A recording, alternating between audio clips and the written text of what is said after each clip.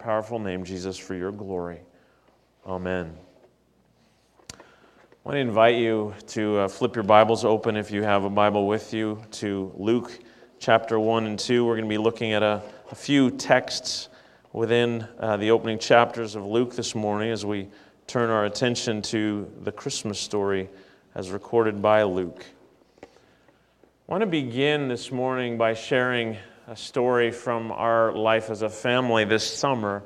I'm sure you've had an experience maybe different in some ways, but what I want to share is a story about something that seemed not to make sense. It's kind of just a crazy story. Some of you perhaps are familiar with Peace Arch Provincial Park on the Canadian side of the border out in Surrey. It's a park that actually straddles the 49th parallel. It's on the border between Canada and the United States. So the Canadian side of the park is called Peace Arch Provincial Park. The American side of the park is called Peace Arch Historical State Park. But it's one park, and it's really kind of unique. It's right on the border at the Douglas Crossing where the I-5 and Highway 99 meet. And it's this place where, for years, Canadians, Americans can go and they can meet family and friends. You go into the park from wherever you're coming, and you can mix and mingle, and you don't have to go through border control. It's just kind of this weird international zone where you can go and meet. Well, we were going this summer to Hannah and Calvin's wedding in BC, and Christeline's oldest brother and his wife, their 4 daughters and 4 sons-in-law and assorted grandkids, they live in the Seattle area, and so they weren't able to come, and so we wanted to see them, and so the plan was we'll meet at Peace Arch Park. We'll come from the Canadian side, they'll come from the American side, we can meet and have a picnic. It'll be great. It'd be good to connect and visit there, even if they can't join us at the wedding. Well, if you've ever been there, on the Canadian side, there is the road that we drove to approach the park. It's called Zero Avenue. This is really weird for me, having grown up in Ontario, where to get to the States, you cross a bridge. Here, you're driving on Zero Avenue. Right next to you is this little ditch, like a little ditch. A 6-year-old could hop across it, and then you're in the States. And so we drove along and parked there. Now, what had happened within weeks, June 18th, just less than 2 weeks before we got there, Canada had closed down the Canadian side of the park because of COVID. And so we were told when we got to BC, when we didn't plan ahead, we didn't know, we didn't assume we'd need passports because you're not crossing the border, at least in theory. But because Canada had closed the border, we needed passports. They said we drove there, and all along Zero Avenue, there were Border Patrol agents and RCMP officers. And so we parked and said, hey, we're from Edmonton. We're here to visit family from Seattle. And they said, well, you can go into the park, but if you come back without a passport, you'll be charged with illegal entry. And I thought, really? Really? And it was frustrating because in normal circumstances, you just go to the park, you can have your picnic and go home. But here, there were all these Canadian agents. There was no American agents. You were allowed to go there, but to come back would be illegal without passports. And so one particular RCMP officer saw my frustration, and he called me over and he said, kind of wink, wink, I'm going to be looking this way for the next while, busily patrolling the border. So if you, were to go over to this side and not cross the border, he didn't let me do that, but he said you can stand along the border in a spot where there's no ditch, and your other family on the American side can stand about 12 inches away from you. You can visit for a while. I won't notice for the next while. And so we did that. We stood about 12. We weren't allowed to pass anything back and forth. In order for them to give us a sandwich, we didn't end up eating. They would have to cross the border, and some of our Canadian relatives had passports, so they could do that. They could come bring us a sandwich and then walk back across. It was just really strange. Kind of seemed foolish. It just didn't make sense to me. This morning, we're going to spend a few minutes exploring together the Christmas story as recounted to us by Luke. And when we stop, sometimes we're so familiar that we fail to see the parts of this story that are shocking, that don't make sense, that seem kind of foolish from a human perspective. There are a number of things that I want to draw your attention to. The first is a great contrast that we see in Luke 1. This contrast between two characters that we are introduced to, whose stories parallel one another incredibly close. One of those characters is a priest named Zechariah, and the other is a peasant girl named Mary. Immediately after his historical preface saying, hey, this is what I'm writing to you about Theophilus, and here's how I did my research, Luke introduces us to the first of those two characters, to Zechariah. Zechariah is a priest. He's married to Elizabeth. They are older already at this point. They're childless. Elizabeth was not able to conceive, and they're getting up in years. The second character is this young peasant girl, a teenager, probably around the age of 15. Listen to what Luke writes in the beginning of in Luke 1, verse 11. Just before this, he tells us that Zechariah is at the temple where he is serving God in his priestly role. He's actually drawn by lot to go into the temple and burn incense. And so he goes in. There's outside the temple, there is this assembly of worshipers. And beginning verse 11, here's what Luke tells us. Then an angel of the Lord appeared to him, standing at the right side of the altar of incense. When Zechariah saw him, he was startled and was gripped with fear. But the angel said to him, "Do not be afraid, Zechariah. Your prayer has been heard. Your wife Elizabeth will bear you a son, and you are to call him John. He will be a joy and delight to you, and many will rejoice because of his birth, for he will be great in the sight of the Lord." Now, if you're familiar with this story, this part of the story, you'll know that Zechariah doesn't respond as he should have. He responds with doubt. He questions this. In fact, he asks the angel Gabriel, "How can I be sure of this? I'm an old man and my wife is well along in years." This story closely parallels the narrative that happens next with Mary.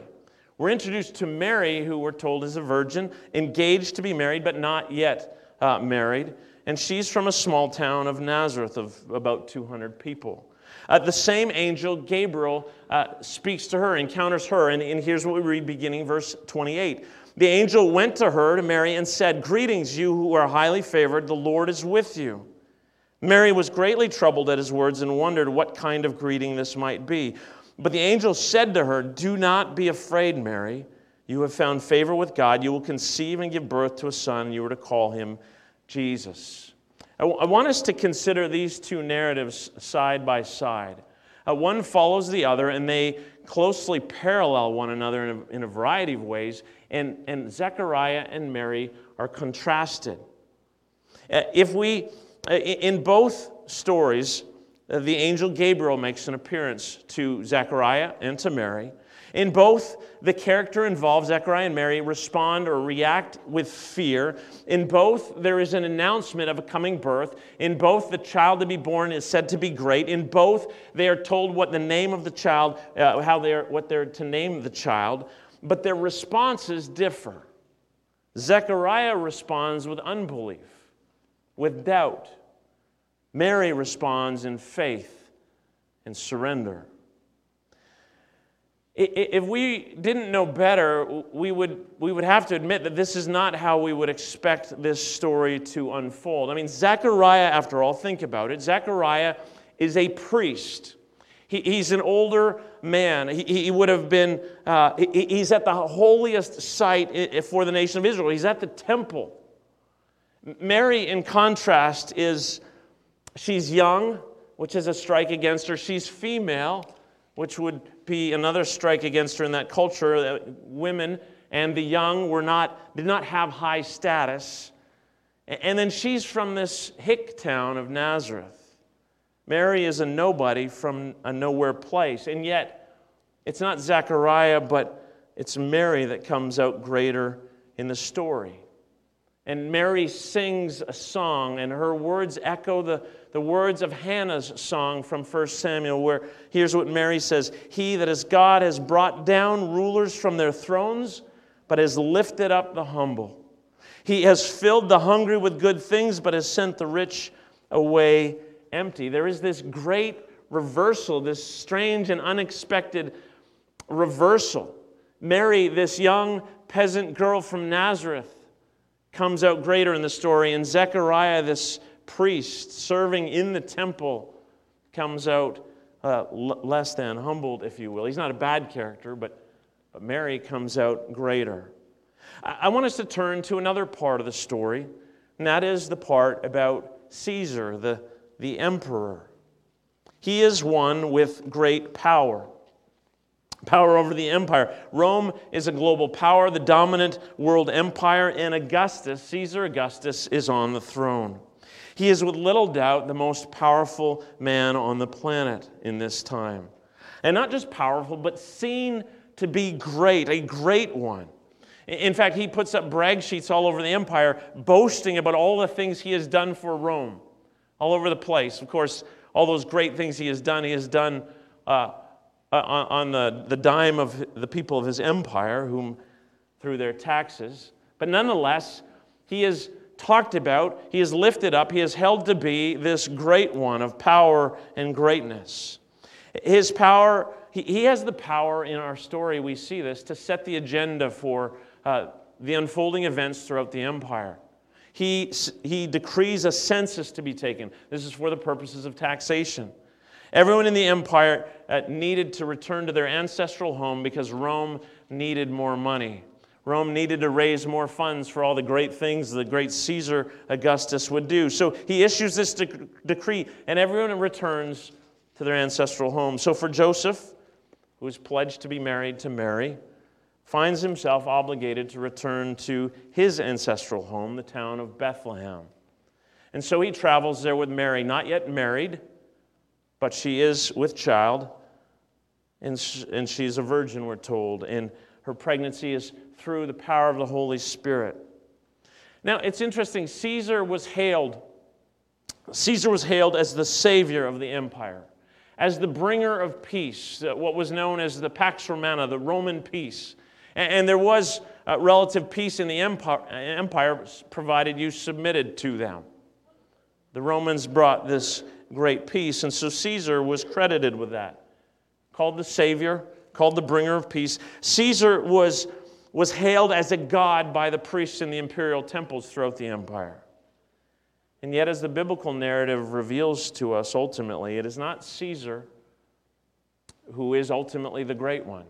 It is not Caesar who is the Savior. It is not Caesar who is the bringer of peace. It is Jesus. This one not born in a palace, not hailed by imperial priests, not surrounded by the elites, not called great. No, in fact, Jesus' birth is hailed by shepherds. An announcement of his birth is made to this gang of shepherds. Shepherds were basically a despised class, a despised group of people in the empire. They were they were smelly.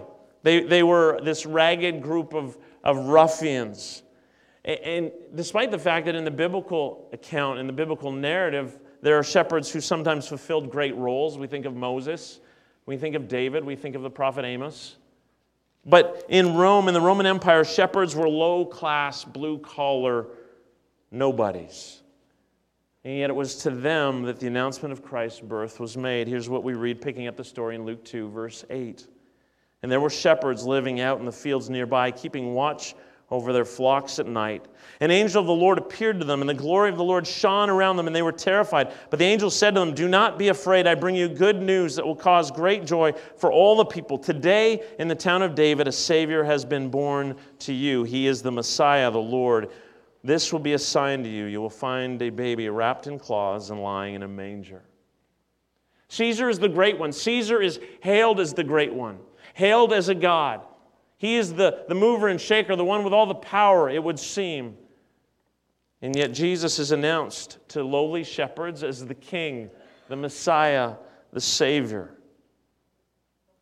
Following that announcement by the angel, there's a great multitude of angels that burst onto the scene, and they praise God. And when they leave, the shepherds say to one another, "Let's go to Bethlehem and see this thing that has happened, which the Lord has told us about." These men, these smelly, lowly, despised men are the ones who receive this angelic announcement of the birth of a king, of the true Savior, of the one who is truly the bringer of peace, not Caesar, not in the halls of power, not the great ones, but shepherds. The third part of the story I want to look to is another detail around Mary and Joseph's arrival in Bethlehem. Joseph and Mary, remember Mary expecting a child, arrive in Bethlehem and find that there is no room for them. I want us to look at some of the details around this part of the story, because some of the ideas, some of the images that we have, some of the images that appear on Christmas carols and in Christmas pageants are not actually grounded in the text of Scripture. There is a character, in fact, who has graced church stages throughout the years in many a Christmas pageant who we don't actually encounter in the nativity story, and that is the famous innkeeper. There's no innkeeper here in the text. In fact, the genesis of that character comes from this line in the gospel: there was no place for them in the inn. Now, you may have noticed when I read from the NIV that it didn't read "no place for them in the inn." It said here, there was no guest room available. Now, some translations still translate that word as inn. But the reality is, if you look ahead in Luke to Jesus telling the parable of the Good Samaritan, the normal word for inn appears in chapter 10. This word is actually a different word. It is so rarely ever used to mean inn. It more accurately simply means guest room or room. And so I want you to think with me for a moment. We have visions of Joseph and Mary arriving in town late at night and stopping by every Holiday Inn and Motel 6, only to discover no vacancy anywhere. And this innkeeper, who's not in the text, saying, sorry, no room. Sorry, no room. But let me ask you a question. Where were they going? They were going to Joseph's ancestral home. They were going to where his family comes from, which means they're going to a place where Joseph has family. Almost certainly, Joseph and Mary go to the home of relatives. So almost surely they weren't turned away by an innkeeper. It's in fact almost worse. They're turned away by family, by relatives. Because the house is full. There's no room in the guest house. Other people have come. The house is full. And so Mary and Joseph are offered what was probably a lower level in the house where animals were kept. And despite the fact that that's certainly not an ideal place for them to stay or for Mary to give birth, it may well have been a bit more private, at least from other humans, as far as a house overflowing with other relatives who have gathered in Bethlehem according to the census, in obedience to the census. But there's another detail I want to highlight.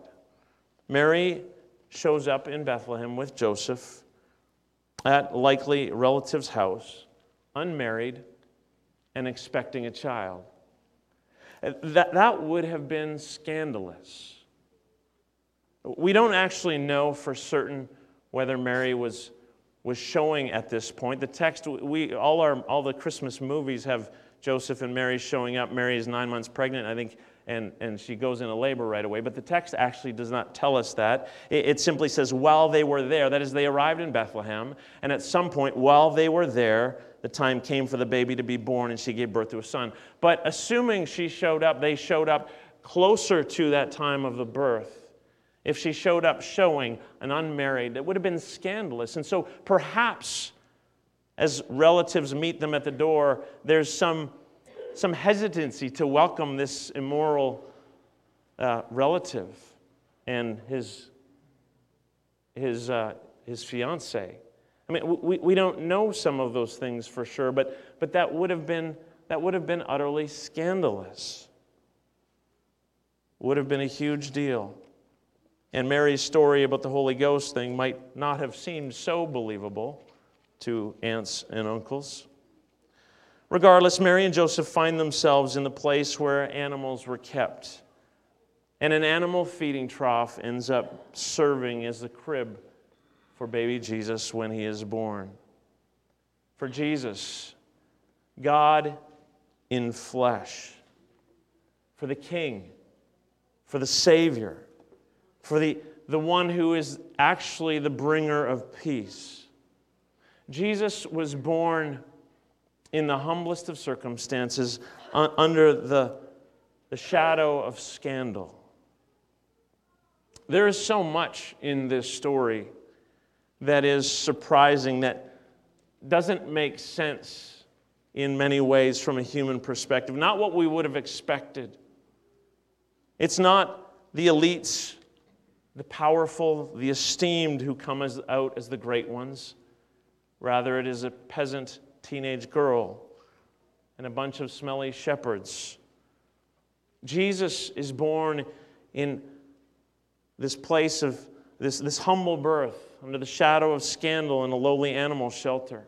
This seems foolish. I mean, it seems unthinkable. If we were to write this story, if we were to plan the entrance into Bethlehem of the King of Kings, the Lord of Lords, God in the flesh, we would not have devised this plan. Yet this is what it looked like when God put on flesh and came to dwell among us. In 1 Corinthians, Paul speaks about the foolishness of the cross. The cross to the Jews seemed utterly foolish, and to the Gentiles it seemed utter weakness. Yet Paul says the cross is in fact the wisdom of God, the power of God.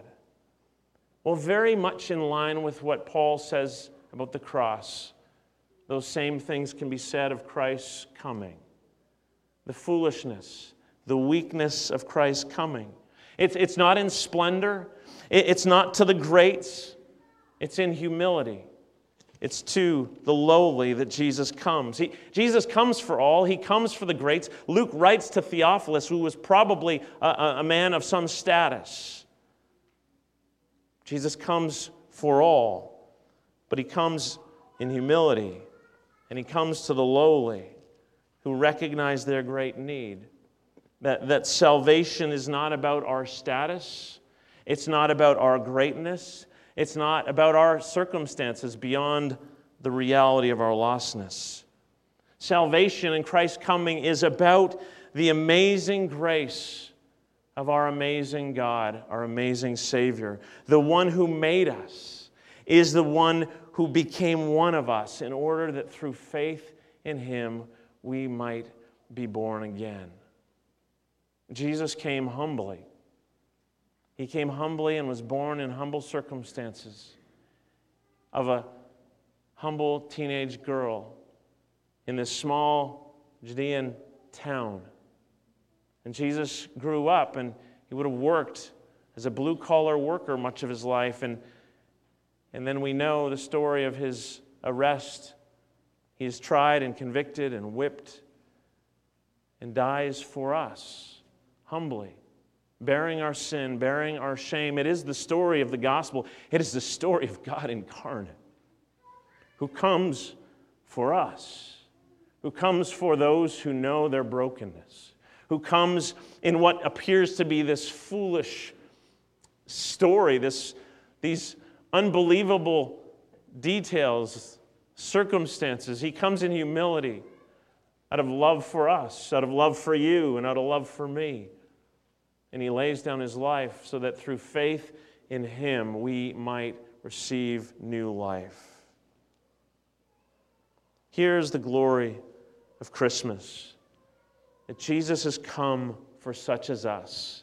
He's come for the lowly. He's come for the weak. He's come for the broken. He's come for the nobodies. He's come for all those around us. And then he bids that we walk after him.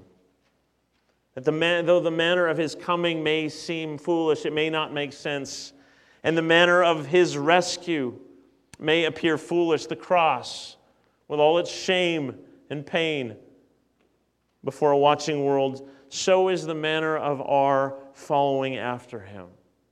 We are called as those who put our faith in Jesus. We trust in, we worship a crucified Messiah, a crucified King, a humble King.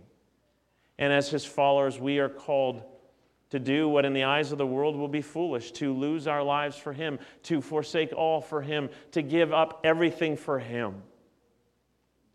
My prayer and my hope is that this Christmas we will see Jesus, we will see this story afresh and recognize again that Jesus came in great humility. He came in humble circumstances, and he came for those not who had it all together, but for those who know their deep need, that we might, through faith in him, receive the gift of life and follow him, our humble King. Amen.